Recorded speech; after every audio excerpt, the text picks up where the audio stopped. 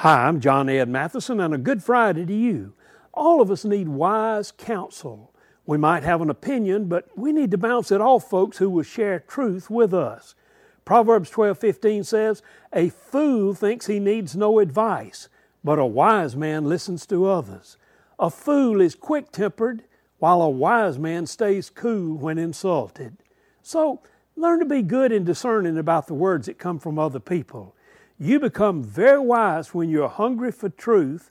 When you think that you need no help, you set yourself up for a big failure. An intelligent person is always open to godly advice and constructive criticism.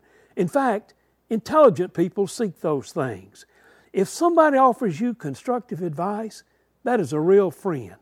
How am I going to handle what other people say today?